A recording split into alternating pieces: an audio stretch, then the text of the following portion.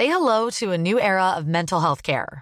Cerebral is here to help you achieve your mental wellness goals with professional therapy and medication management support. 100% online.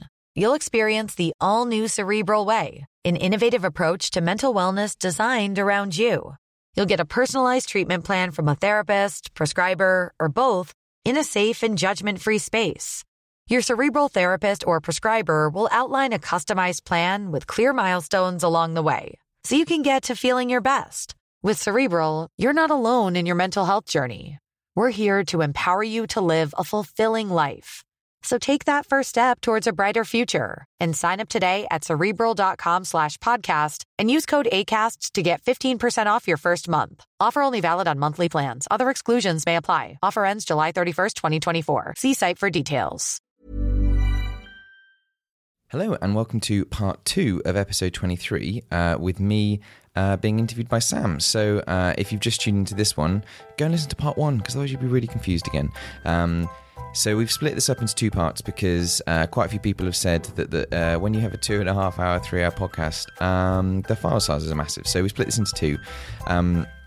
The first part is all about kind of the very long way around that I got into architecture, and then part 2 is all about kind of what parts of architecture I love and why I love them. And it's been really, it's quite therapeutic talking about yourself, and it's been great to sit down and just really think about why I did. So a big kind of key message that came across in this is like mentors.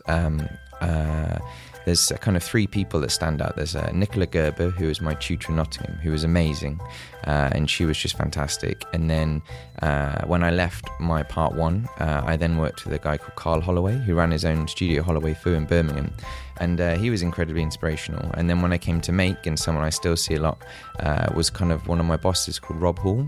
Again, I've realised that kind of through my life, it's all about kind of inspirational people who inspire you to kind of be way better than you are now. So yeah, I really hope you enjoy the podcast and listen to the end. And there is one small mistake that I say. I say there's a book called Flotsam and Jetsam. It's not. It's called Urban Flotsam, and it's amazing. It changed my life. So yeah, I really hope you enjoy it, and listen to the end to hear me talk more. Bye.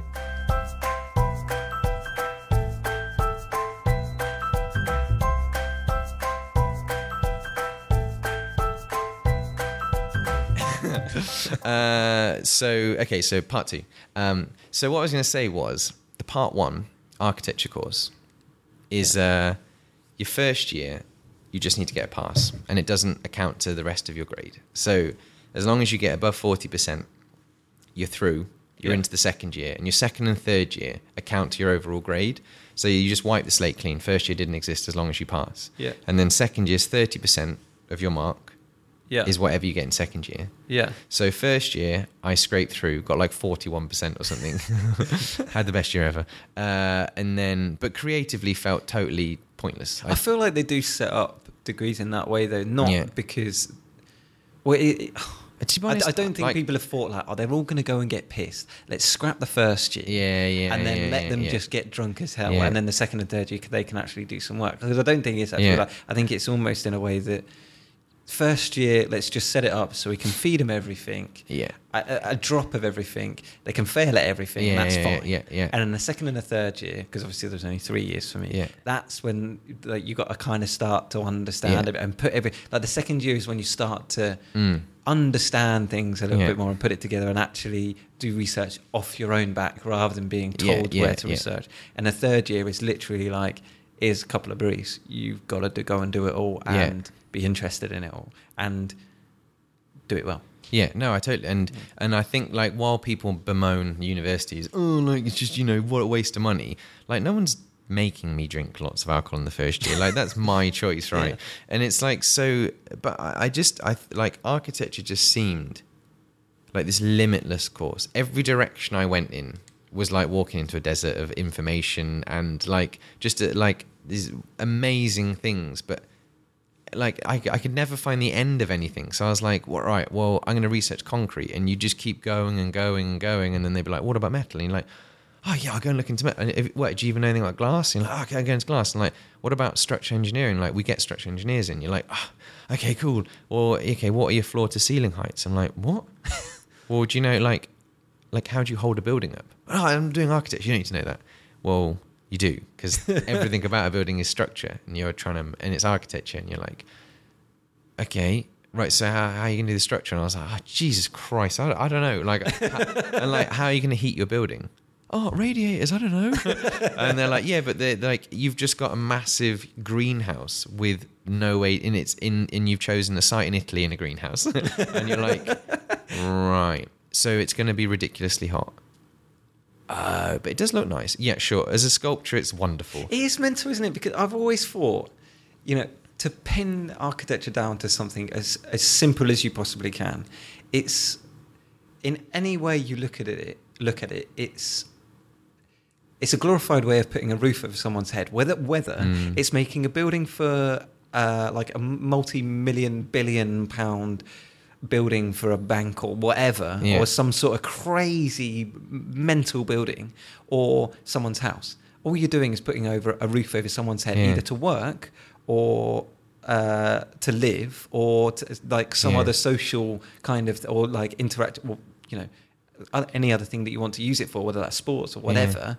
Like, there's loads of different things, obviously, that you can use it for. But it's all about putting a roof over someone's head. And obviously, like, it's funny how it's changed, because like the culture, like in what country you're putting in, you've obviously got to consider that as well, haven't you? Because of the heat or the lack of heat or whatever. But it's funny you say that. Like, it's funny how protective I now feel of architecture. When you say it's putting a roof over your head, I was like, no, it's not. Like, no, it's not. It's right. Surely it but it's is. like, I guess, is it not? To me, architecture is not just buildings. Like, well, for me personally, I love landscaping as much as architecture. Yeah. I mean, but the end goal is to put a roof over someone's head. I'm going to make you say it. No, like, the end goal is to just make someone experience something through architecture. That doesn't need to be a roof. I mean, there's an amazing Jewish war memorial in Berlin, and it's by an architect or like. Oh, okay. And I've seen that. That is. And the museum is mind-blowing. So this is bearing in mind, this is still in my third year, and I'm just starting to like that room embrace and enjoy architecture. And as you said, it's a roof. Like, that was kind of always my fault. It's just a roof for people to be in. Yeah. And it's really funny that you've described it like that, because that's the thing I was fighting against. Yeah. Was I didn't want to just design a room. I wanted to design something for people to experience. Yeah, as soon as you said that Jewish, I've kind of realised that it actually and it's isn't. It's like for me, the thing I cling on to is the idea that you can surprise and make people excited about going into a building. Mm-hmm. Like, so one of the things I struggle with at Make is that just the speed at which buildings go up. Mm-hmm. And the whole process is that you labour over every point to the point where you kind of lose a bit of perspective, and then it's only with hindsight after the building's finished, you look back a year later, you're like, oh, okay, I get it. And it's like, and you can't really surprise people on the scale of projects that we're doing. Like, it's in the press, it takes ages to get built, the scaffolding up, you slowly watch the structure come up, then the cladding, and then it fills up, and then even then for a year, nobody's in it. And then by the time it's finished and the people are in there, like, yeah, we've seen it. It's like, you lose that sense of surprise, which I loved. Yeah. But, so a lot of, like, the buildings that I liked, so the very second year project that I really enjoyed, I created these, it's called the Cube Cave, and it was like, you had to design something about the history of Nottingham. I did these cubes that were completely black on the outside, and they would open, and it was literally like a spaceship. It seems funny now. It would open, you go in, and the idea was it would close, and it would only open again 5 minutes later, so you were stuck in this little room. And each one was modular on the inside, so some of them were all plasma screens, some of them had information, but the idea was like a cave, like once you're in, you had to wait, like get out or whatever. But it was the idea that you could intrigue people. They didn't know what was in it. Yeah. They want to go in, and then you've got their undivided attention, a bit like a film, which is why I did like an animation for how it would open and close, all the engineering and stuff. And again, they were like, it is architecture, but it's like you're talking about the experience, but the actual architecture is very simple. But surely isn't that. So I was kind of. Isn't that the point, though? Well, I was more doing interactive displays, so they've always been a bit like. But architecture, the architectural point is involved. Well, again, this is that grey area, right? Like Jason Bruges does interactive architecture. So he does these interactive displays, and they're walls. Like my tutor would be like, that's a wall. It's just a wall that does something clever. Like if you turn the electricity off, it's just a wall. I was like, no, but it's got sensors on. As people walk past, and there's all these like cool. It follows their things. They're like, yeah, but from an architectural point of view, your elevation and your section are just a wall. I was like, all you're doing is photoshopping on like stuff. And I know you're enthusiastic, and it would be amazing. But like in terms of actual architecture, like you need to design a thing that's a roof over your head. You know, like how do you heat and cool, protect that space? Like how do you get in? Like how do you move through it? What happens if there's a fire? Yeah. Like how do you structurally support it? Do you want to show the structure? Yeah. Do you want to play with the structure? Do you want it to be unusual so people can't understand how it stands up? That's the playful side of it. So I always liked playing with that. So mega cantilevers, you know, so people, it would feel like it was going to fall down on them. So you'd like kind of create an emotional response by using structure and scale and color. Like, so I did this nightclub in first year called Silhouette, where only the lights were only the walls, and so everyone that walked past this wall was a silhouette, because obviously it would like blind you into just seeing the shapes and stuff. But like the branding of it was more important to me and that wall than the rest of the architecture. I was like, it's just a bar, there's a bar, you go in the bar. But no, this wall, like this wall is a silhouette, right? So at night you're silhouetted against night. So I'd done all this photo, and they were like, yeah, but it's like, turn all the electricity off or turn the lights off in the middle of the day. It's just 4 rooms. But I was like, no, but like it's an experience. So I kind of really struggled with this for ages, because I didn't understand that you could play with structure, play with color and material. Do you wish you could go back knowing what you do now? No, I don't. Because I don't think I'd change anything if I could go back. I think like that pace, it just takes me I like to test stuff by doing everything, and then the only way is the right way. It's a really stupid way to do it. But then, so like in third year, literally as I'm just being given that book, we go to Berlin, and I go to the Jewish War Museum, the Daniel Libeskind building. Yeah. And he uses floors off angle. That room, when you're like, it's weird, but you're not 100% sure, because the display cabinets are slight. You just feel a bit ill, like you're on and then you see this horrible imagery whilst also being like slightly tilted on one side, and then you go into a room and it's really tall, and there's this tiny little like light well at the top, and you just... That's unbelievable, that room, though, isn't it? The feeling that you get... Oh, because I was in there alone. Yeah. Everyone had walked out when I walked in. Yeah. Because it's almost like fire exit doors, isn't it? And I walked in, I was like, shit,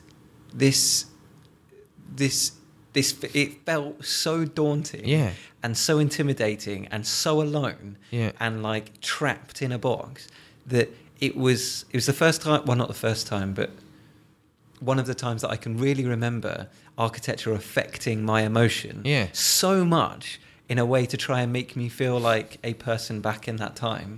That I just blew my mind. And the funniest part of that building, we were walking around it, with my girlfriend, and we could hear what we thought was plates and cups like bashing around. Yeah. I was like, what's over there?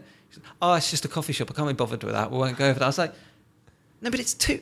If that's plates and cups, they should have smashed them by now. And I said, I'm going to go and have a look. He said, no, idiot. Why? It's in a coffee shop. Don't bother.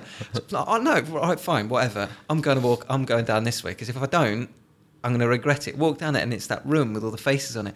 I just look, oh my God, that's incredible. Like just the way that it, like the noise was manipulated, because it was quite far away that I heard that. And the way that, you thought it was something else, but actually it's something completely different. Yeah. Was just, you know what I mean? You know the room I mean, right? Yeah. But so like the reason I was blown away by that building was there were interactive displays in there, things that kind of tricked your eye or whatever. Yeah.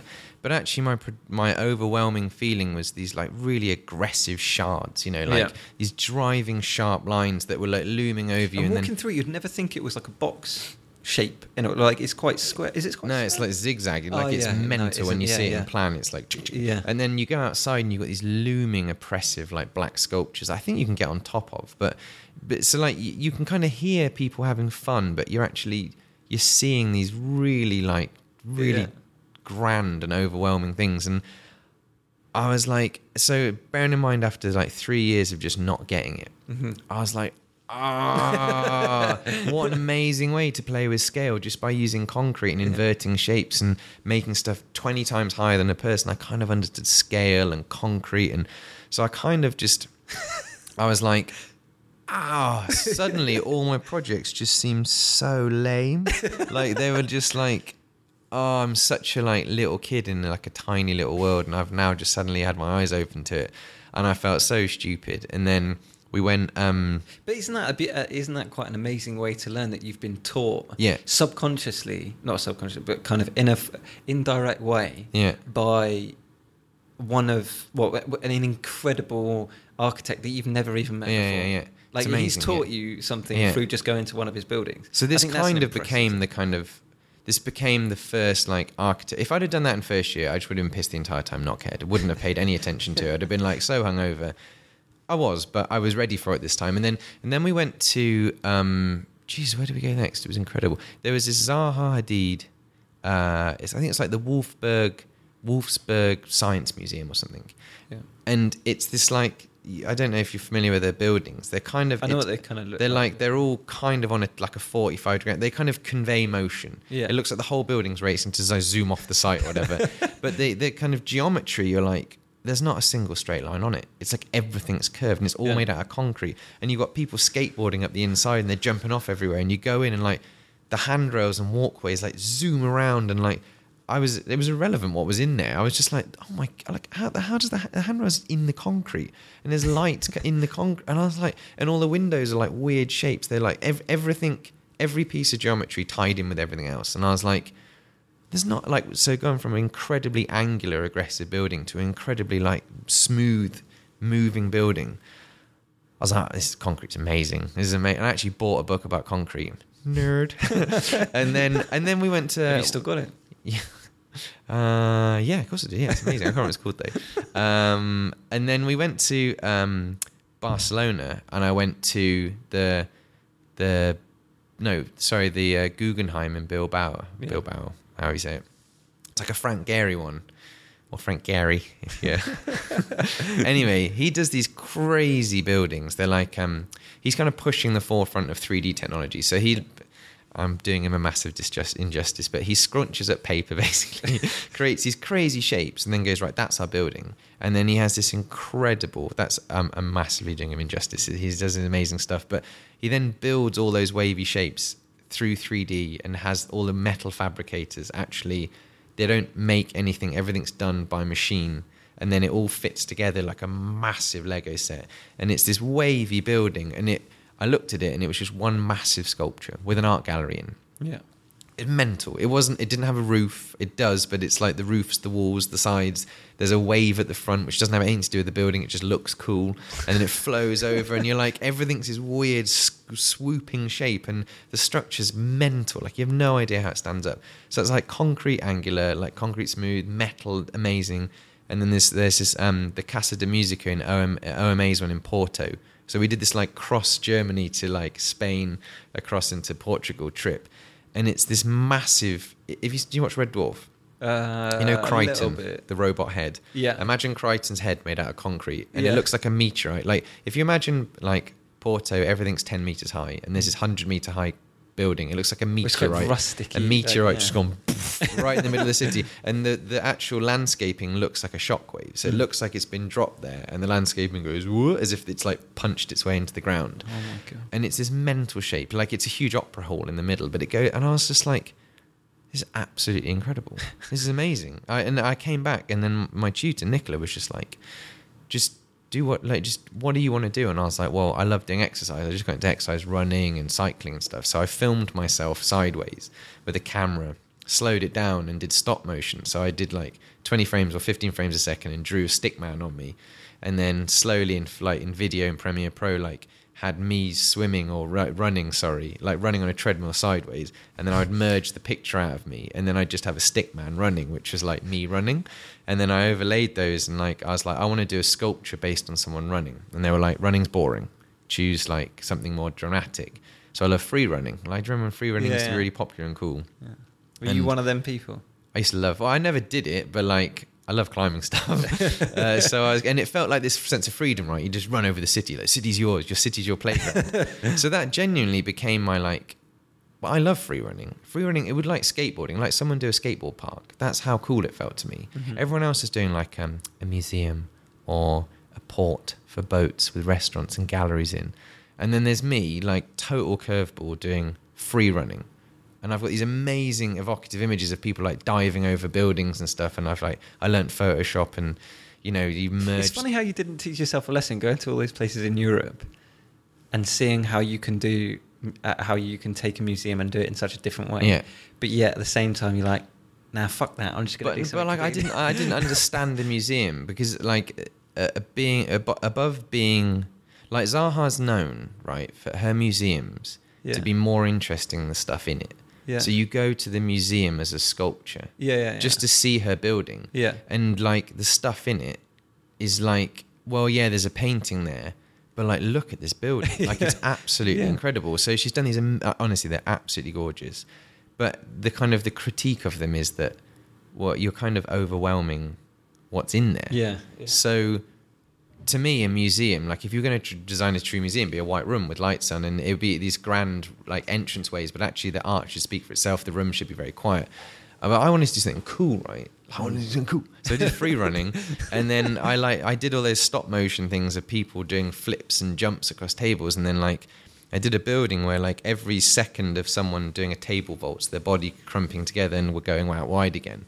I did like concrete sculptures. So like if you imagine the building was like 120 meters long, and it had all this stuff on. It was like a playground basically. It didn't have any windows in. It was just this massive 100-meter long, incredible concrete sculpture. And I got like one of the highest marks in the year for it because I was so like I'd done these amazing renders and like I put concrete on everything, but then put spray like graffiti all over it in Photoshop. So it looked like this really run down but spectacularly huge. It was like 50 meters high in the middle, and it went along, and it was like this idea of motion, and people could run and climb over it, and it had loads of different things going on inside it. But it was just concrete. Yeah. And I loved it, and I was like, oh, okay, maybe I can do this. And I got a really high mark that year, and like everyone loved my project, and I got like pretty much the highest mark in my unit. I was like, oh, I think I've got it. And then a little pat on the back. Went to Bailey Garner in Birmingham. That was my first summer placement. Mm-hmm. Have you, talking of that, that was boring. that was where I really hit the ground. My Blueprint's like one of the best architecture magazines in the country. Blueprint's like well known. And they put my work in it. So really? Like in the summer, cool. I was one of 2 people chosen from our university to have our work put in Blueprint. Nice. So I remember being on holiday and getting the phone call from the Blueprint editor going, oh, like my tutor going, your work's in Blueprint. And I was like, I made it, like finally, like feel vindicated. And then went to work in like Birmingham in like a multidisciplinary practice doing social housing. And the bump that I hit the ground with, which I think a lot of people feel, is you're a real big deal at uni. Like you live, breathe, do architecture, and then like, we just need to do the fire door rating chart. Like we need to do a door schedule. You're like, no, I don't think you understand. My work was in Blueprint. And they're like, yeah, great. Yeah, no, we do need you to do can you just print the drawings out and fold them? What? Yeah, no, there's like 150 drawings. You've just got the day, just boot boots. Oh, Jesus Christ. I remember thinking, oh, this is crap. But then you're a nobody. Like you're just like you've just learnt to drive, and then you want to drive like an articulated lorry or something. Like just build yourself up to it. So have you heard of I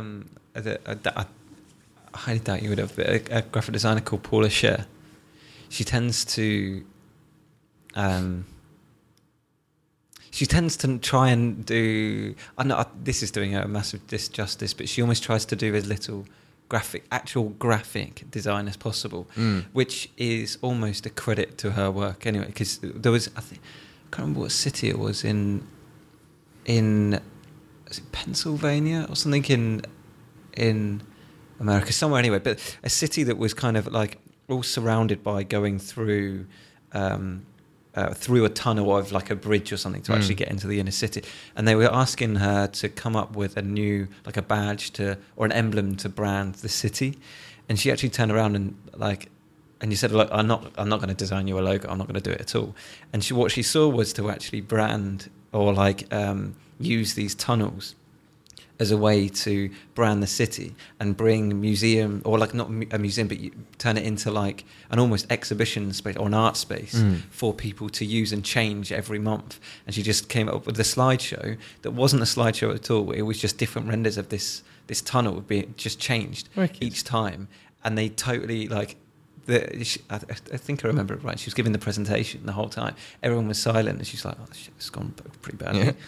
Crap. And they loved it, and they did it. I think they did it anyway. But yeah, it's just an amazing way of flipping graphic design between architecture, because obviously a lot of the science are taken into graphic design. But I think you'd like a lot of the stuff she does, because she does a lot of her, and obviously a lot of other people. She tends to do a lot of super graphics stuff, so applying stuff to buildings and things like that are really quite interesting. Have you seen the super graphics book in the thing done by people called Unit? I'll show you it tomorrow. It's really... But what I think is the best thing about architecture then, the course, is that not only were you learning structures, attempting to learn how to heat and cool a building, originally I made the structure of this thing out of timber, and I went to structure engineer, and like the look of total just like, what? That's the dumbest thing I've ever seen.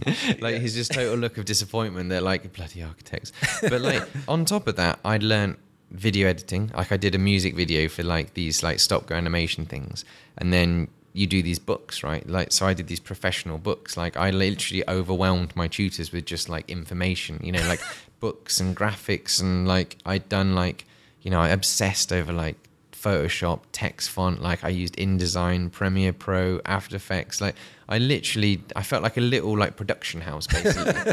And I loved it. Like I loved like being able to flip between each one. I guess that's kind of again the ethos of the podcast, is like they're all things that I've touched on in the past, you know. Like I love films. I love that idea of being able to surprise people. Like one of the buildings in Germany went to, you went down a pitch black corridor, turned again down the corridor, and the corridor got super narrow, so there's a handrail either side, so you knew what you were holding on to, and it led you into a totally dark room, and then it would show this incredibly kind of like weird film, but it was just the way that they'd manipulated you, so like you were so hyper aware of your surroundings.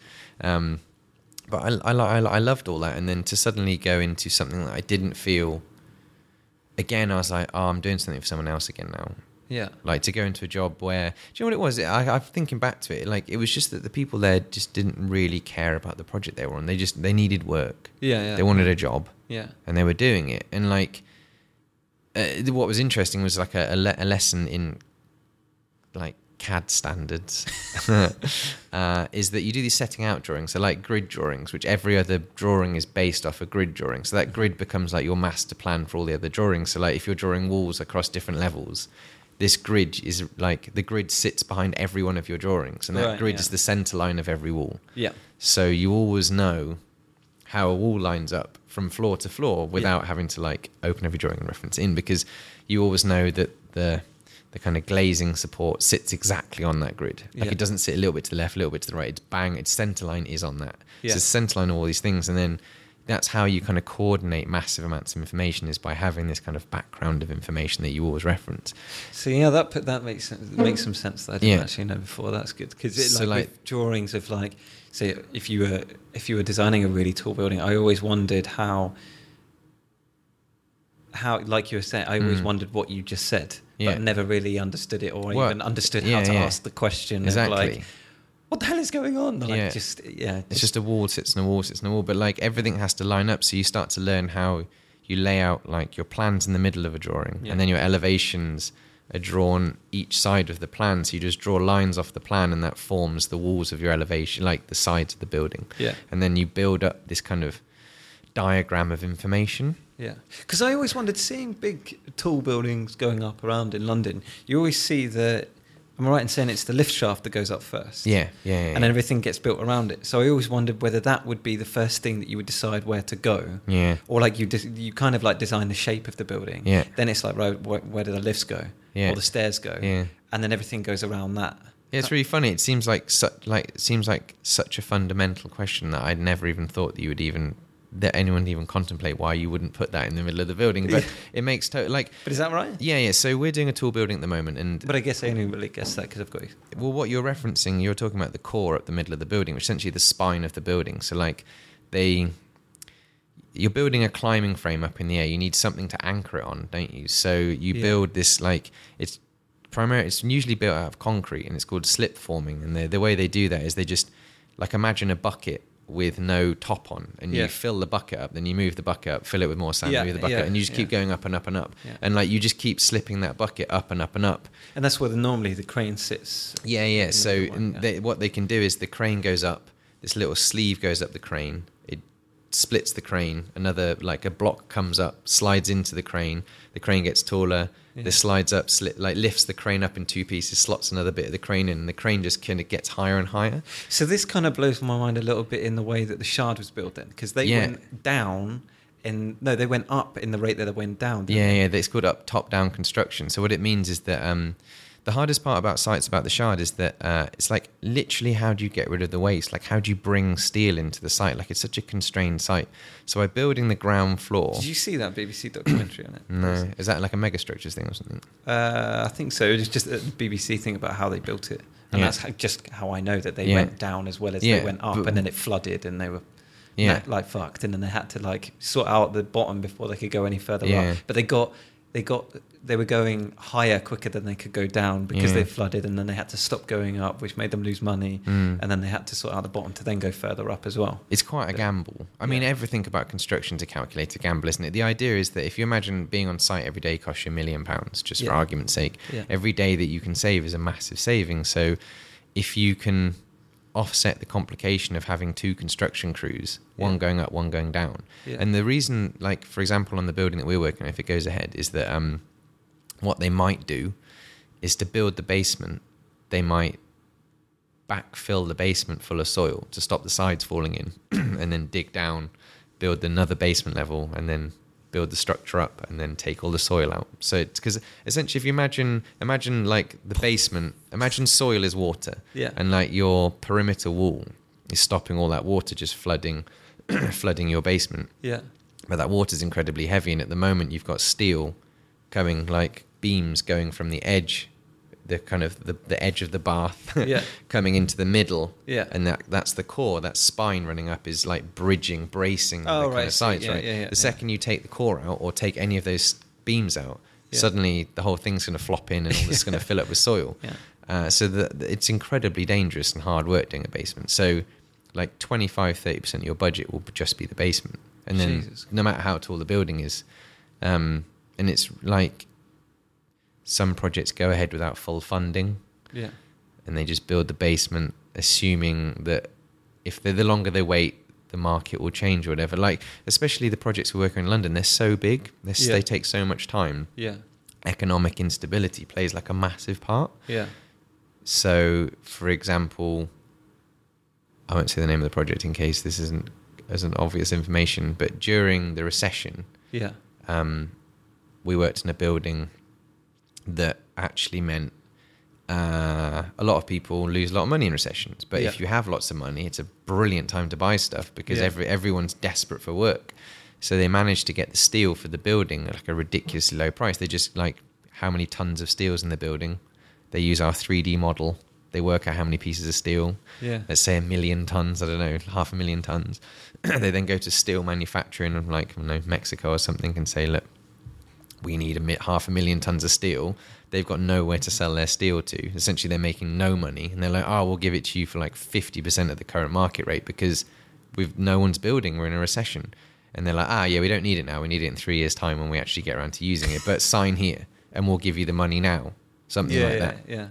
And then in 3 years' time, they suddenly have this ridiculously cheap steel. So a lot of people will purchase things in a recession because people are desperate for work. God. So they're kind of throwing a lifeline to people. They're also getting a fantastic deal. But I think the thing is, like, if it's your job to save money, like if your job is to work in a 1,000-person company, and your sole job is, like, your bonus is how much 10% of the money you can save on a project, that's your job. Like, that's what people's job. It's called value engineering on a project. So let's say, for example, let me give you a really simple example. A skyscraper, 40-story skyscraper. We design it, but we have no idea how much it's going to cost. We're just drawing lines on a page, right? And we do 3D models and everything. And then you get a... Is it your responsibility to because there's structural engineers that figure out like your crazy design and they actually make it they make it buildable and structurally sound and all that kind of thing. Is there separate people involved that, or a separate company, or is there like sometimes in-house people that will figure out the cost of the building for the client itself? So if you imagine everything is a risk on a big project, it's such a risky business to get into. And if you imagine, let's say you've got a £200 million skyscraper, an architect's fee might be 3, 4, 5% of that. That's so over the duration of the construction project. So once you've got planning permission, they go, right, we're going to build this project. You agree on a cost of £200 million. If you think of the architect's fee of £200 million, it's so small. And then inside of that, like 0.1% of the fee might be for someone to work out the cost of something.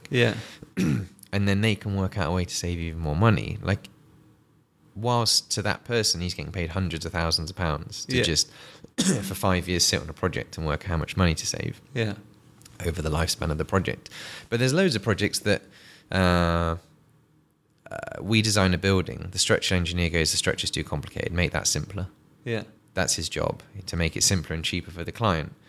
And you're like, whoa, what you're suggesting makes our building boring. And then the quantity surveyor who just like tells you how much it costs is like, no, he's right, you could save quite a lot of money here.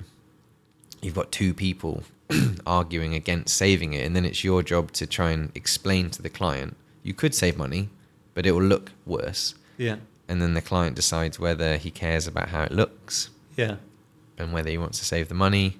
Oh my God. So, but do you know what? As I get further and further on in these bigger projects, and you are in those meetings and you understand everyone's point of view, it makes those decisions so much more understandable.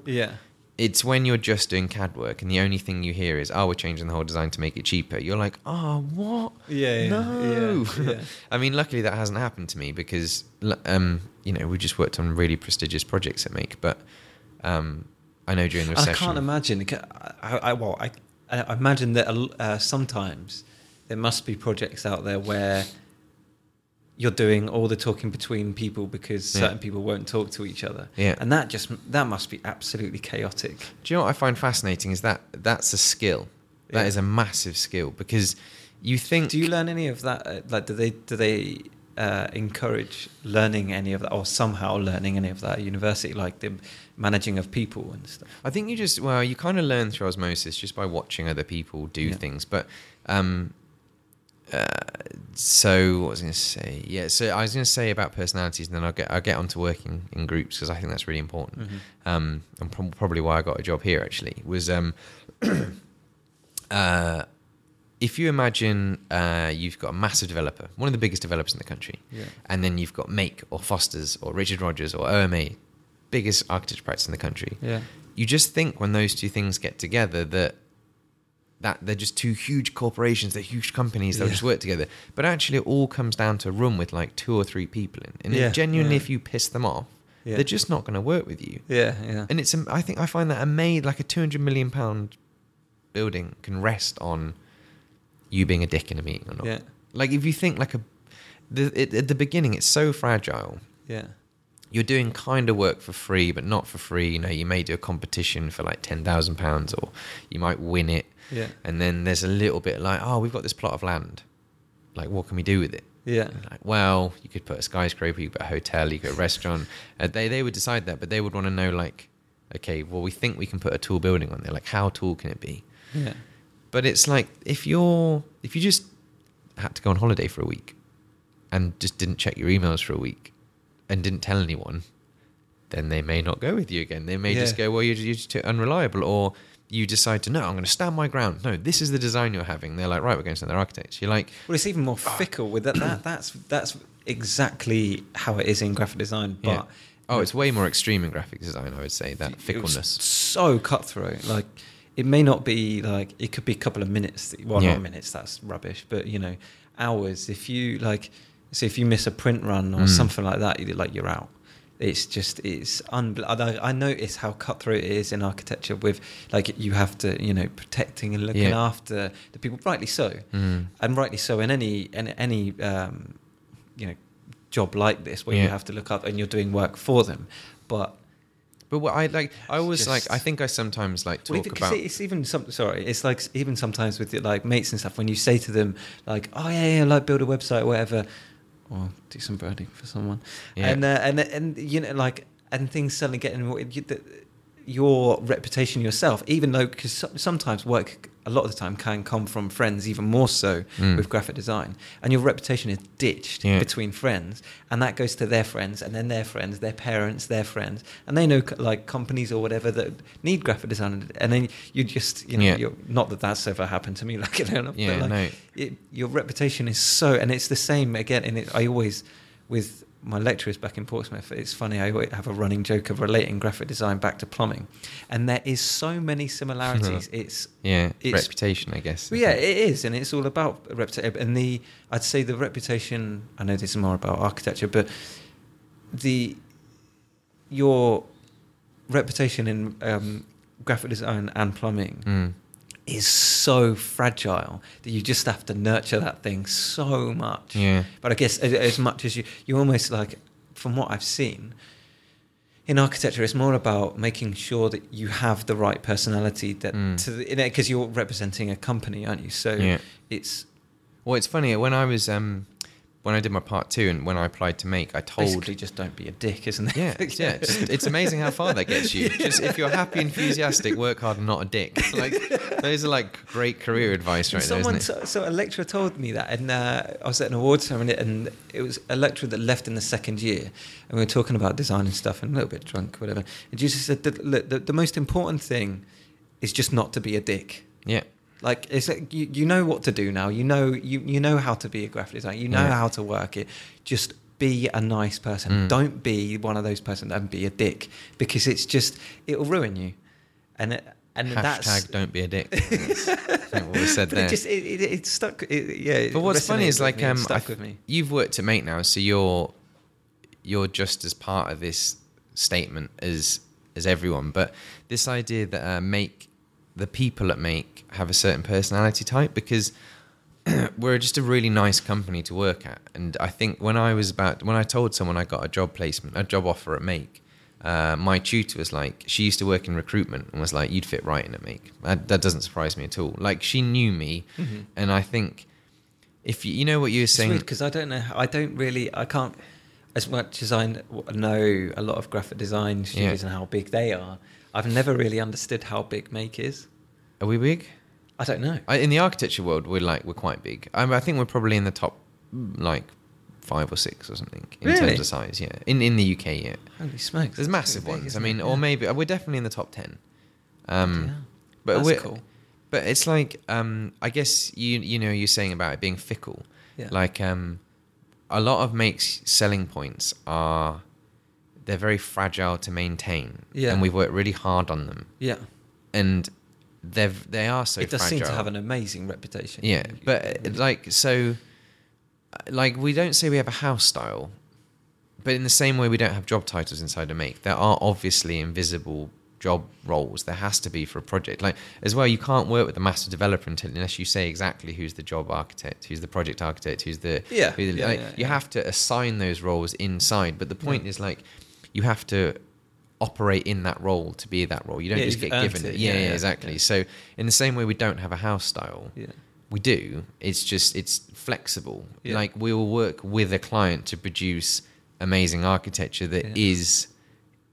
Obviously, we have things that we like the look of. And everyone sees everyone's projects. Yeah, exactly. So, as much as, especially when the bigger the projects get, the fewer they are, the more they stand out. And it's like, you can say you don't have a house style, but then you've done 4 mega projects and they're like 4 very distinct shapes. Yeah. Suddenly, everything kind of fits between those boundaries, right? Yeah. Suddenly, like, we start to use more stainless steel and glass and solidity and stuff. And it's like, but they're not unusual in the architecture profession. Like, there are other amazing architecture practices. I guess it's just I feel at Make, it's even being low down or like working my way up, but that I feel like I have a voice inside of Make, which I like. But again, like warring against it at the beginning, like I didn't understand big projects. Like I went from being my own boss, working in little teams or on my own, to suddenly being in the biggest project that Make had ever done. And I was like, and not knowing the history of the project, not going to the client meetings, and like this was the reality. Like, oh, again, because I felt like it wasn't I wasn't listened to. It was like, but you were just producing work at a very high rate, very very hard work, very like long hours. But you don't understand how much you're learning when you're under stress. Like it's just like just blindly throwing the tracks down in front of the train. Like Jesus Christ! Just seen out all I think. So I was imagining it. And then you look back and you think, Jesus Christ, that was amazing. That you're able to operate at that capacity. Like that's not normal to. Normally I do whatever I want to do whenever I want to do it, and to suddenly be forced to work within very tight boundaries. And then you suddenly understand why they're there, and you're like, I get it now. And it's like, but again, it was like the tutoring, like the university. Like it took me a long time to fight against it, and then to suddenly go, oh, John, this is actually really good. Like I kind of get it now, because again, going back to teams and working in teams, such a good point. Like if you can't work in a team, you're going to hate working in a big practice. I think as long as you some people are just natural born leaders and they don't work well in a team, and that's fine. I think some people, they're incredibly clever, but they may not be able to just like convey that. Because essentially, like, you can be the best architect in the world, but if you suddenly need to do 3 architects' jobs, you need to like delegate that work to other people, and suddenly the process of having to explain to other people not just how they would do it, but how you want it done. Especially on a practice of this scale, and especially with graphics, you're trying to do graphic styles across a whole practice. You then have to like literally give bullet point weight, and you want it to be fun and enjoyable for everyone to do, but it's like it's hard, and it's the same with architecture. It's like I don't have time to mess around helping you. I just want to get on and do it myself. But essentially, like, you have to be good at that to work, and I'm just starting to learn that it's hard. But it's like a different skill. Like you can suddenly achieve so much more than you can on your own. But it's not exactly how you would have done it. But eventually you start to trust the people around you that while it's not exactly how you would have done it, it's actually just as good. It's just not exactly you. You have to kind of give up that like maximum control thing, which you can't. I'm not being an arrogant dickhead and just saying like, at uni, you have to believe in yourself so totally to present in front of 50 people. Exactly. This is my project. I'm pinning all my university hopes on this project. Like, you have to like build up a certain like tolerance of like arrogance, I guess. But so I only worked on my own for part 1, and then you do a year out. So you have to do part 1, which is 3 years or 4, and then you do a year out, and then you do another 2 years back at university, and then that's your part 2. And then you have to do a master's or a degree or whatever they want to call it. It's like a law conversion at the end. And this is what I mean by that you can only call yourself an architect after that, can't you? And it's the only industry within the creative side of things that is protected in that way, which I think is amazing. It's for good reason as well, because essentially you could design a building that could kill someone. Like, you could quite easily design a building that falls down, and once you suddenly start to put those security gates in place to stop that from happening, actually you have to go fully up the chain of command. You can't like...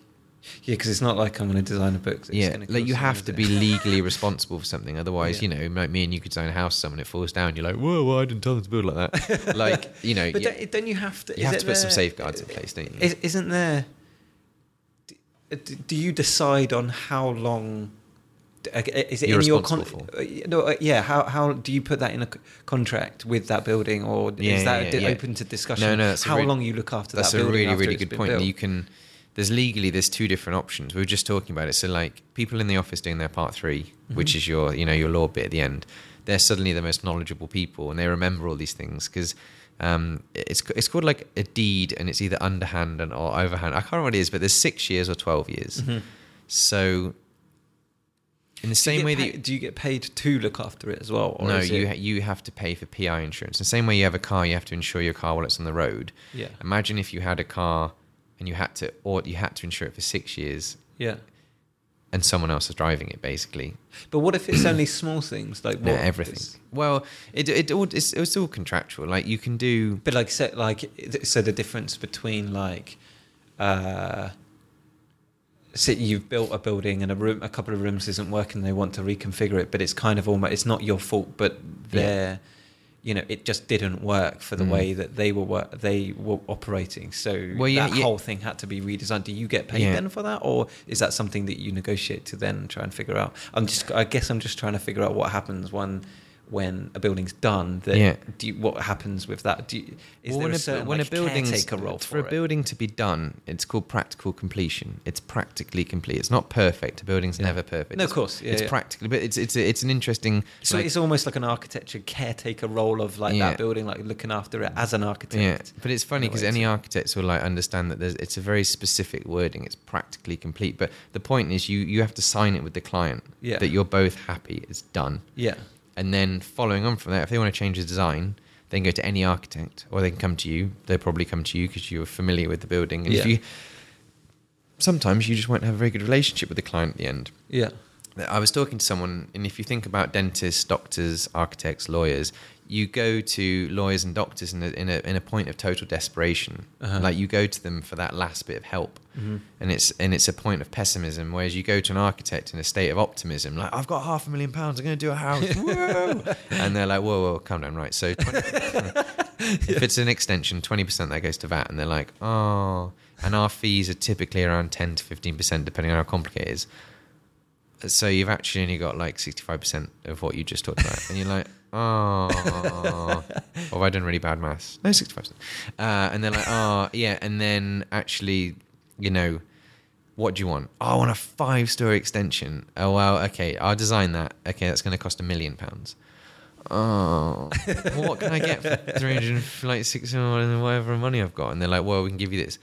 I don't want that though. Okay, fine, but I want these lights in it. Well, you only got like 10 grand to fit out the whole thing. And they're like, oh, and then they have to live in a building site for the next year and a half. And then they find a manhole cover in their back garden, and you have to pay an extra £20,000 to have it moved. And that knocks on an extra 6 weeks. And you're like, it's like, even as an architect, the sheer complicated and like how long it goes on for, it's surprising. I've just done up my own house, and that's a really important thing for an architect to do, because it suddenly makes you so conscious of money, time, how well you explain to builders. And I bet those things that you're going through, I bet you're like, if you knew that at uni, you'd be like, oh Jesus. Yeah. Well, as well, like you don't care at uni. You want to do the most amazing, crazy building. You don't care about like the law side of it. But then when you do it yourself, you're like, I really should have paid more attention to the law side of things. So, for example, like they call it defects liability period. So even when you've signed off the building. Old Gary the builder could have just fudged the wall together, like just held it up until he came in the room, like leaning against it. Yeah, so we're done. Can you just sign here? Yeah, we're all good. Run away. And the next day it all falls down. Like that would totally happen. But they have insurance as well. They sign up to a defects liability period where you say the building was £100,000, the extension or whatever. You would hold back £5,000. Yeah. And then I can't remember exactly. It depends on contracts, and I'm probably getting it wrong. But for a year, so for a full season, like timber buildings or anything with render or plaster, anything wet plaster, like wet plaster in our living room is still drying after 6 months. Like it's like not drying, but it dries to a certain level in winter, and then in the summer, the whole house heats up, and suddenly the plaster just shrinks just that little bit more, and it's called day joint. So like in a day, the guys may do half a room. They come back the next day, they carry on plastering. And that point where they overlap, you'll get a tiny little hairline crack that goes up the wall. And then if you've got plasterboard walls touching a wall, just the very tip of where it meets the ceiling, if the door slams a lot, is cracked. Yeah. Or suddenly, like we've got decking outside in our garden. Yeah. And in the heat of the summer, it's like a full sun trap. It was laid in winter. Yeah. It's pressure treated. I checked it all. But it's shrinking. I can suddenly see between them. And I was like, I couldn't see that in winter. And they're like, well, it'll expand again in winter. So, but there's so many little things. And it's just like, that's not really what I wanted to do when I signed up to my Zaha and crazy buildings thing. But I now kind of like enjoy that side more. Whereas before it was just blind panic. Like, you're legally responsible for the building for 6 years. I have to have PI insurance. Oh my God. Like, you suddenly check every drawing 10 times when you're doing setting out. Like, on Broadgate, you're doing, like, just the roof alone was 20 million quid. So I was fresh out of uni, just the structure and cladding was 20 million quid, and you're like, doesn't anyone else? No, Ben, you know, you're working with the contractors, you know, it's fine. But what, are you confident, Ben? Well, you know, as confident as I can be. And then like you see this massive 100-meter high crane, like one of 5 in the country, raising up like a piece of steel that's like, this is the weight of an articulated lorry. And it's like the key bit of all the structure, and you're like, oh, shit, that's right. It's in. Or if, you know, they're craning up like a generator or something up on the roof, you're like, oh, I gotta have that. Or I did all the waterproofing when we had that. It's called like you design for the worst case scenario, right? Yeah. So you design it not for normal rain, but a 1 in 100 year storm. So they go back 100 years and find out the worst storm they've ever had, and then you design it for that rain load. And I'm like, well, how much rain's that? And you have to work out how much rain is on the roof, and if the structure can take a swimming pool of water on the roof. My God. And then we had that 100-year storm. Like, we had the worst winter ever when they were designing it, and it didn't leak. I was like, thank the Lord. Oh my God.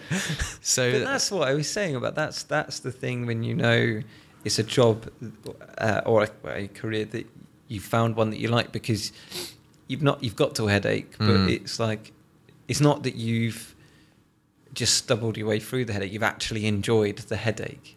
Yeah. Yeah, have I enjoyed it? It's interesting. It's like I never feel like I'm getting any closer. Yeah, but now it's I guess, after the headache that you realise that was actually a lot of fun to do, and you've learned something from it. I described something like doing a marathon. Like the last 6 miles of marathon are hard, but then when you finish, you're like, oh, it's amazing. Because when you're in it, you just like, this is the worst thing ever. I hate it, and I hate being in the headache. I find it really difficult. But you just keep going. It's the keep going that you know when you can get through it. Well, it's like understanding that creative process that it's got to get really bad. You've got to smash everything to the floor in sheer rage and then build it all back up again, and it's better the next time you do it. But you know, like you've just, I don't know. It's that creative process which is just, I find when things go well, it's an amazing feeling. It's like sometimes like when I presented my 3rd year work, like it was the first time in 3 years, like, due to like some weird timing thing, like everyone's tutorials stopped, mine overran into lunch, and I had a load of cool stuff I wanted to show, and people came over, so I ended up having like 30 people sat behind my tutors. There's 3 tutors, and then like loads of my colleagues and other people from other units came over, and I presented my work, and they were like at the end, wow, I can tell you're incredible. That's a fantastic project. And that's like one of the best feelings after like running into a wall so many times to suddenly be like, oh, woo. And then, so like those kind of highs are so addictive. And it's like, sometimes you must have the same when you're, especially at uni, you've got your headphones in, you're listening to music, you're doing work, and you've done like 10 hours of work, and it's just kind of, you just zoned out. That's why I asked you earlier, what's your most productive time? Because mine, still now, and I don't think it'll ever change, is not any hour in the day. It's probably about 10 till about 3 o'clock. Yeah, 100%, and I know that it's like when you start at 10, or for some reason you've just texted, you started to do something, and you know that I know it's the most productive time ever, because it's the only time of day where I don't look at the clock and think, oh Christ, I could get something to eat or something. I look at the clock and it's like, shit, it's 3 o'clock, I've got work tomorrow. Yeah. That like, and you look back at how much you get done, and you get really into it and really excited, and that's when you start to do loads of bits, and everything starts to come together. I know, I totally. And then you agree, even look back at the work that you did the next day, and it still stands up. It's still good. Yeah. But that's my favourite time. It doesn't happen. I can't force it. If I start thinking, I work till 3 o'clock tonight, it'll never happen. I'm just so spectacularly easily distracted, and I almost like stupidly surround myself. You know, you've got those double screens, and you've got like your email literally taking up like one eyeball, and then like you've got your phone like buzzing all the time, and you're listening to music, and like, so I try and turn off email now and not listen to music.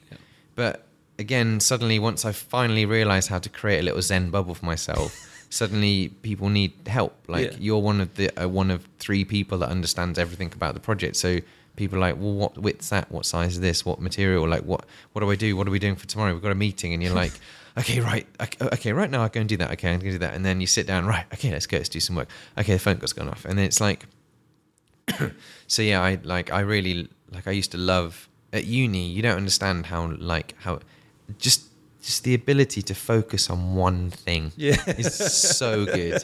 Like I like in first, second, third year, you do like structures and services and all sorts of other modules and history of architecture and loads of other things. You know, like dip your toe in. But is it just one building that is it? Because no, you do 2 or 3 every year, maybe 4 different projects. Can you say like I don't know if it's not, but can you say how many buildings you're working on now, or is it just the one that you're working on? I've only ever worked on one building at a time. But there's people that will work on, or is that just the lead that will work, that will kind of work if you're on the project leads will, definitely. They'll work on a few different ones and have different teams working on different. It's almost like when, like one of the best feelings is when you have an organised mind to work on a few different buildings, surely. Definitely.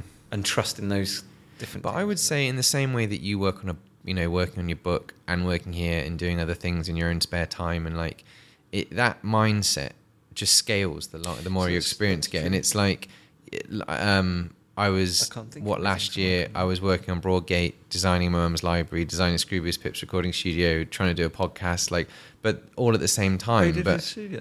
That's where we're going to record something.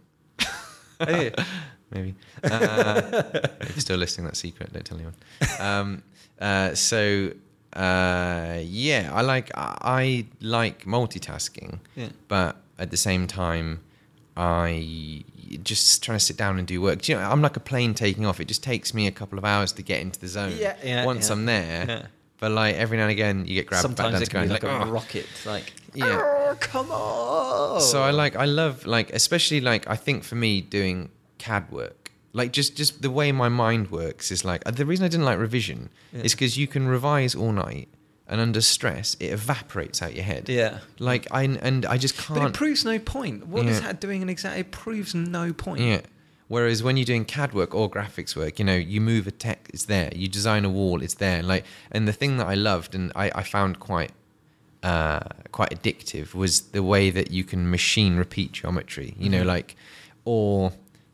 Say you do a wall and then fan the next one out 1 degree, next one 1 degree, and suddenly you have this perfect curve of walls and structure and I love electricity pylons and stuff. I love the idea that's someone that in the year below me I tutored on. Well, I helped. I tutored him for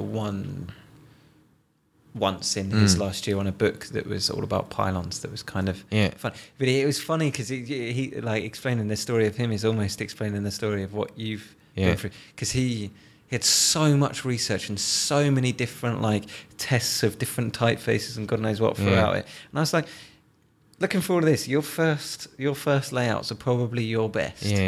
And he, because I was with another tutor at the same time tutoring him, and he went back to that one thing, stripped it all back, started to put everything in, made this beautiful book on pylons. It's essentially kind of like a boring, and he even knows it's a boring subject, but made it beautiful. We're saying to him, look, you just got to make this book like a pornographic book on pylons. Totally. Ended up doing it and won the New Designer Award week at the New Designers thing as well. Wicked. It's awesome. But I love the way they look, and then I love the way they stand out in the the landscape. They're such an aggressively angular. Crazy concept ones. It's ridiculous. That one. I tried to enter that competition as well. Did you? The reason they like that one is it was very unique. You're not going to see one a curved one. Mine one was it had wind turbines in the middle, and you could move the electricity into the power grid. Was it you that was telling me about the ones in Iceland? Yeah, they're people literally walking. I didn't see them. I don't know if they've been built, but they were so evocative. But it's I love. Have you been to Iceland? No, I really want to go after your pictures. But I was the thing I was trying to say was I find if you're hand drawing, you have to physically draw every single one. Whereas you can draw one thing really, really complicated in the computer and then rip that 100 times. So but then if you're driving down the motorway, you'll see a street pylon, a street light, a T-shaped street light in the middle of a motorway. But one of them on their own is totally boring. But when you see 500 of them snaking off into the distance, and they're all exactly the same height off the road, and you can see that it's parallel with the ground. It's it's amazing to see, and it's all of you my pretty much that is exactly the same as when if I'd gone off on one and talking about typefaces to a mate in a pub that's a builder. Yeah. Literally does not give a shit. He's like, why are you talking about the letter A and how beautiful that is, you idiot? So you can imagine why at home in the Midlands you just keep that shit to yourself.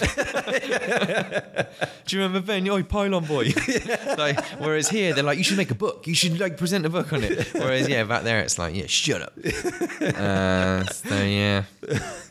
So like pretty much all of my work has these kind of elements of like repetition and like technical, because I guess like a little bit like if you see a concrete box you're like, I don't get it, it's a concrete box. But if you see like a Richard Rogers skyscraper, it's like it's just like structurally mind-blowing that someone can build it. Yeah. 2, it's logical. You get it, like all the structures on the outside, you're like, that's how the structure works. And it's huge and it's like perfectly proportioned. Like you just get it. Yeah. But then, so I quite liked the whole, like, not majesty of it, but the scale of it is impressive, just from an engineering point of view. So a lot of my buildings they would use engineering and like, visible structure and stuff to like impress you, I guess. Yeah. Whereas I was always be a bit afraid to like just do a very singular block. So I would go totally in the other direction, which is to be like wow you with like structure and scale and complication and just like literally hit you with like 50 things. And it was only like through kind of like refining it that you start, like you kind of have to get to that point to then work backwards and strip it out. But that's the only way a simple building works, is for you to go right to the very complicated extreme, show that process and then show why you've pared it back. Like I think that's why I failed so many times to do like an elegant building, because I was like, well, there you go, it's a box. Yeah, but you've just done a box. I'm like, yeah, no, but that's like a Peter Zumpfer book. That's a box. Mine's a box. And they're like, yeah, but he's got an entire book dedicated to that box. You've just done like 5 pages. And I was like, I don't understand. There's a box. There's a box. What? So like, it was only after like going to the very extreme of one design that I'm like, I get it now. Yeah. I get it. But it's the Massimo Massimo Vignelli. Yeah. The quote that he comes, I always get it muddled up. It's like left and right, but complexity without simplicity, and simplicity without... Well, I can't remember which way. It's complexity... I can't remember. I get what you mean, though. Yeah. You need to have but one complexity and simplicity in the right way round. Or simplicity and complexity, But do you know what's funny is I just said, I get it now. Yeah. But then, like, now I think I do. But then... I go and talk to... It can be very simple, but yet complex. Yeah. Yeah. So yeah.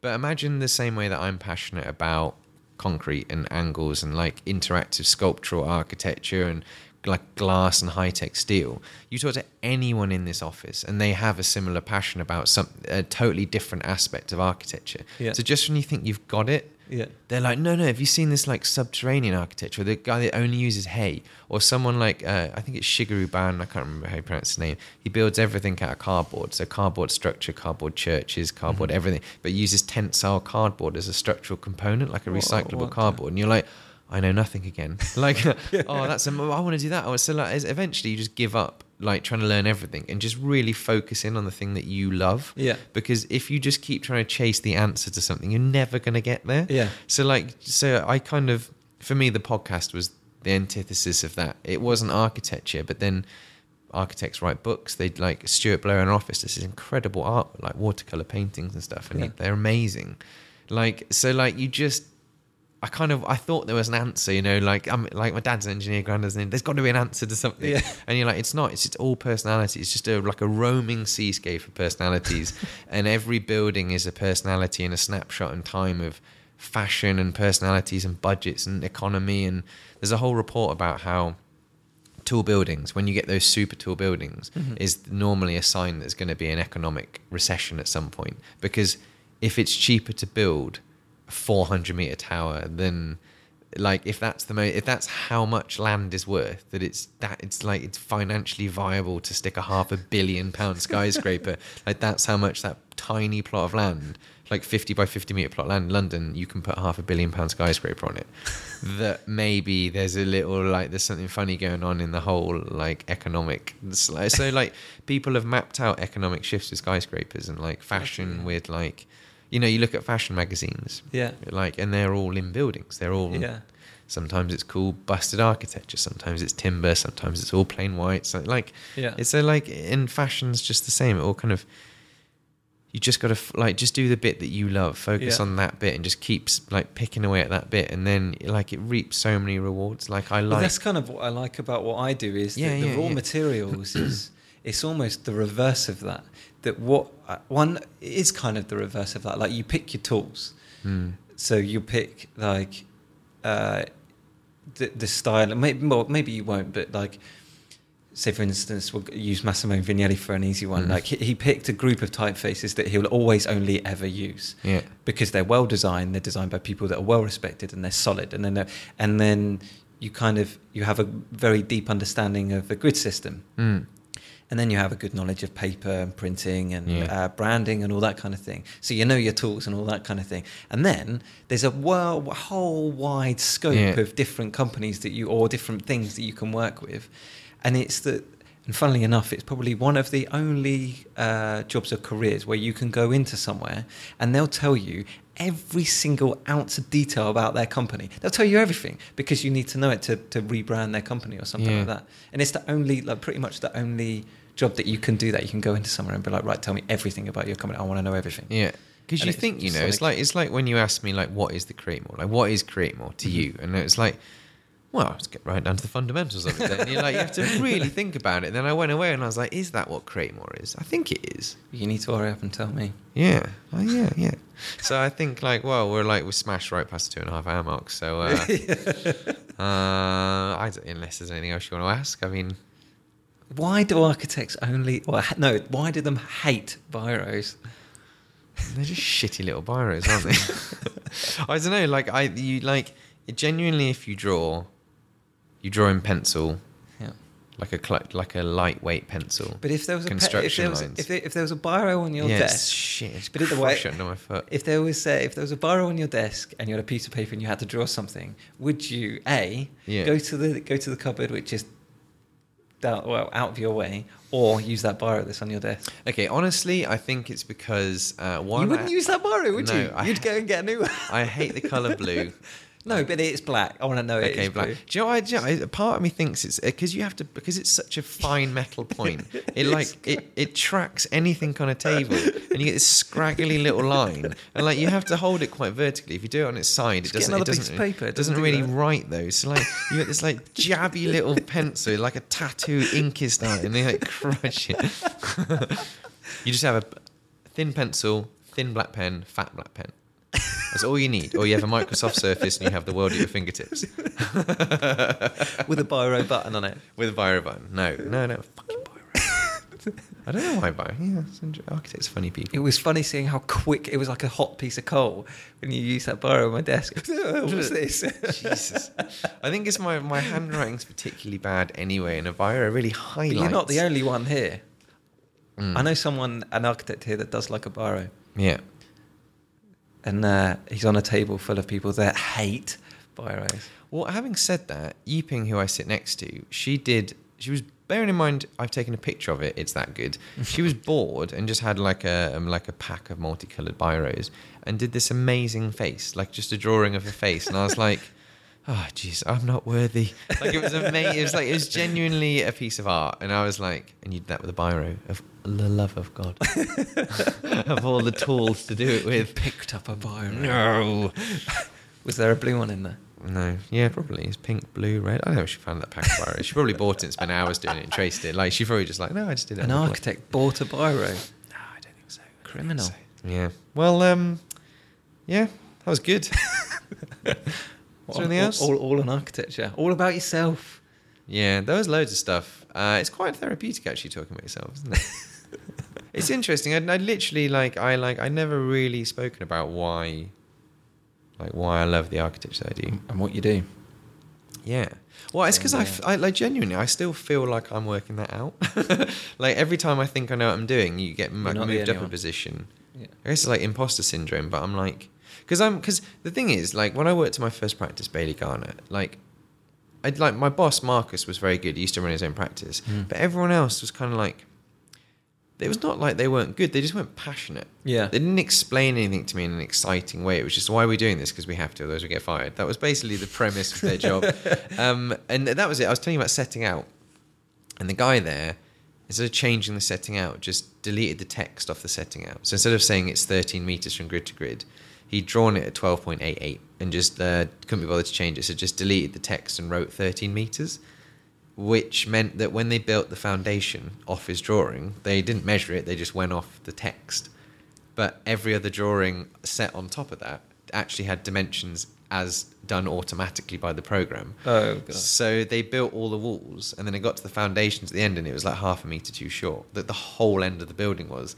So for 6 months, I literally just spent 6 months rearranging social housing flats to fit on... Bearing in mind these flats are already as legally small as you can make them. You had to the stairwell had to get slightly thinner. And, it was just, everyone hated it. It was just such a crap project. And I came away going, this is terrible. And then I worked at a company called Holloway Fu. And they're a really small design practice. They had a studio called All in the Detail, like a furniture arm. So how long have you finished uni? How long are you out of uni now for then? Well, I finished my part 2 5 years ago. Oh, okay. And they would make about a year. I've been a mate for 6 years in August. Yeah. And then... So wait, how long ago did you finish? So I finished almost uni. 6 years. 6 years in August. I'll have been at Make and finished uni. I literally finished in June and came to Make in August. Oh, I see. Okay. But coming here, the Holloway Fu one, this guy was a dad and he ran his own practice. There was 2 of them in there and me. Yeah. And they were amazing. They were so fast at everything, but they were headphones in, get that work done. They didn't have time to chat because they were running, and they were he'd spend as much time getting money off clients as just chasing them as doing design. He was on it from the second he got into the second level. There was no time to faff around and talk. And then at Make, everyone's so passionate.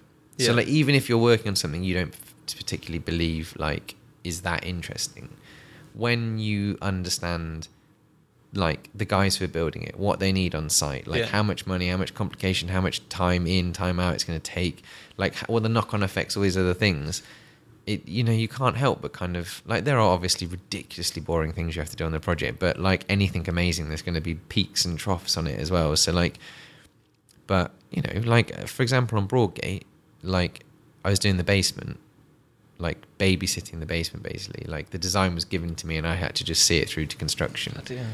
And it was amazing to see it all being built, but I didn't feel I didn't design it. I looked after it. Whereas the roof I designed. Yeah.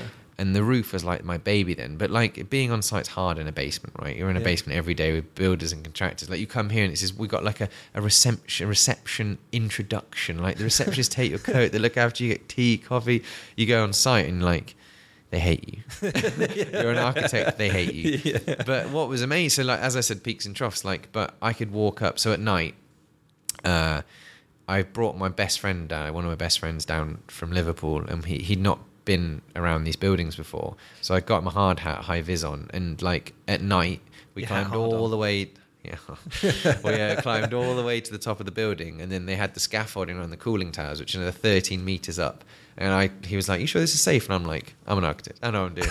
And we went all the way to the top of the cooling tower, just me and him. And we had this I say Batman moment. We're the only 2 people within a 100-meter radius, but literally beneath us, 100 meters away or whatever, there's thousands of people. Liverpool Street Station, you can see the trains coming in, coming out. You can see the gas, the steam coming off all the cooling towers. You have the most incredible view over London, and we were the only people for 100 meters in every direction. But you could see everything, and I was like, yeah, that was amazing. That was amazing. And then you go back down and you get yelled at by contractors again. So it's yeah. So there you go. Oh. But I suppose what you've got to remember is that those people that are looking at you flipping architect, is that for them to redo, for you to redo something on a drawing is put that there, but it's a pain in the ass. Yeah. And I know it's more than that, but working on site, if an architect changes something, it's days. It can be days worth of work to change something. Even for what I was doing was small scale. Yeah. If you're working on price, or even if it's just day rate as well, because it was weird. I had to when I went to university, I had to quickly drum out the idea of what I learned at plumbing is to do one thing once, like, and do it well. Yeah. So you'd never have to do it again. Yeah. And in my first and bit of second year as graphic design, I would be constantly just being like, I'll do it once and do it well, and that's it. I don't have to touch it again. But with graphic design, you have to do it a million times, and you lose total focus on what the hell's going on. Yeah, you know. But to learn that craft and like as and to be comfortable with that is a hard thing to break when you used to be so used to doing that. But yeah, like you say, like with all those people. But it comes down to personality again. Like I find that the thing I struggle with is making a decision, because like in the back of my head, what would my boss do? Like, he'd do this. What would my old boss Rob, who like was the most incredible mentor to me here, like what would he do? He would do that. But you know, I find them decisions easier to make for my own stuff. Like stuff here, because they've got people to answer to, I find those decisions harder to make. But if it's my own stuff, I find it easier to have. I've got so much freedom then that I know that I have to come up with the decisions to give them to the person that's paying.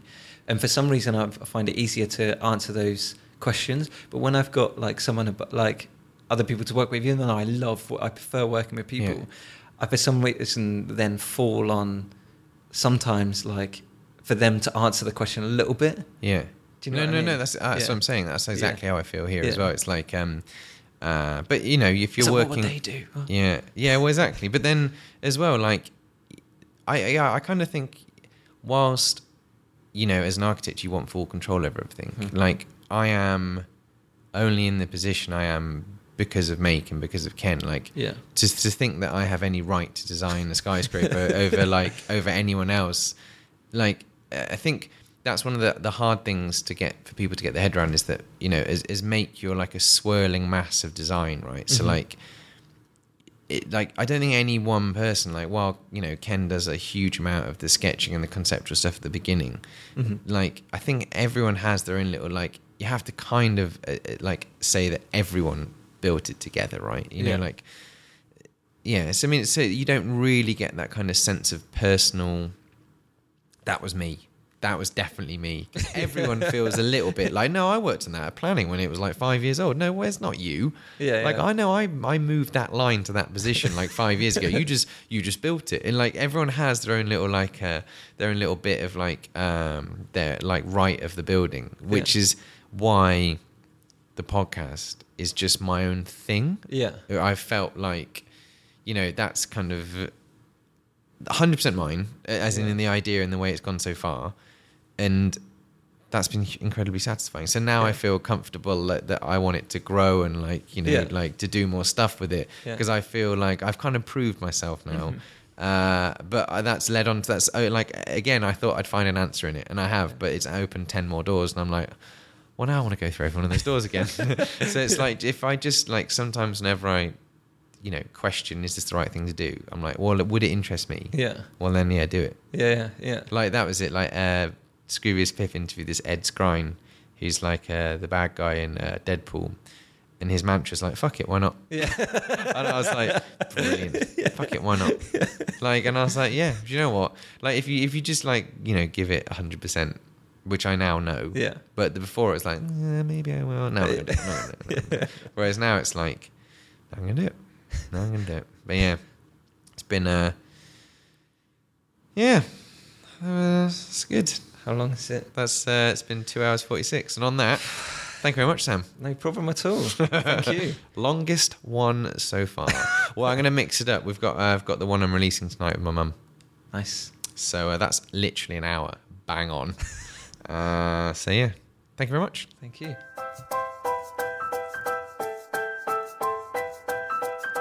Well, there you go. That was long, wasn't it? But thank you so much for listening. I've kind of listened back to that 2 or 3 times. That sounds really vain, but it's very weird listening to yourself talk about yourself. And it's like at the beginning, I'm very aware of it, and then within 5 minutes, I'm genuinely listening because I've kind of forgotten, you know, all the details that I talked about. And, you know, it's been like 2 or 3 weeks since we recorded it. So to kind of go back and listen to it was really good fun. I mean, genuinely, if you get the opportunity to record get someone, I know it sounds weird, but or me, come on the podcast, but to really talk about, you know, what you're passionate about. And I guess it's very weird putting myself out there and just being totally honest about all my massive failures along with the successes. I hope it was an even split. It feels like in life it's been an even split. Yeah, it's been really good. I really hope you enjoyed it, and it's kind of renewed my enthusiasm for architecture in a very weird way. Like, I realise it's one of the very few professions that holds my attention span. I think you can tell by the direction the podcast takes and the people that are on it. I just want to find out loads about everything. And, you know, I always question, like, is architecture the right thing for me? Like, how do you know? Like, it's... So maybe by the time this comes out, there'll be a public consultation on the skyscraper I'm working on in London. And if it does go ahead, it might be another 5 years of my life. I'm incredibly proud of that project. But it's like 5 years, though, on one project. And it's hard. It's incredibly hard and complicated. And so I'm constantly kind of picking away, is this the right industry for me? Is this the right thing? You know, there's things that I love about architecture, things that drive me mental. So this podcast gives me the opportunity, but like, it's really funny listening back to the things that I really liked in part one, doing my part one, to the things that I like now haven't changed. And the architecture profession seems to be one of the few professions that no matter how much I pick away at it, there's always more stuff to find out. And I think it's because it's an industry based on personalities. And I think I find that fascinating enough to dedicate my entire life to it. I feel like things like virtual reality and app design and all those types of things, I absolutely love that idea of that constant changing environment. But at the same time, will that industry exist in 10 years' time? Will you constantly have to move through industries? Whereas architecture really does feel like it stands the test of time in that respect. So yeah, thank you so much for listening. And over the next 2 or 3 months, how's this a little sneak peek? I may have got the contact for an astronaut. How good would that be? So yeah, I have a movie poster designer. I have a comedian. He's also a cage fighter. Amazing. I may get another famous person on who you will have heard in series 1. So yeah, subscribe and support it, and put a review on iTunes if you've enjoyed it. And thank you so much for listening. Bye bye.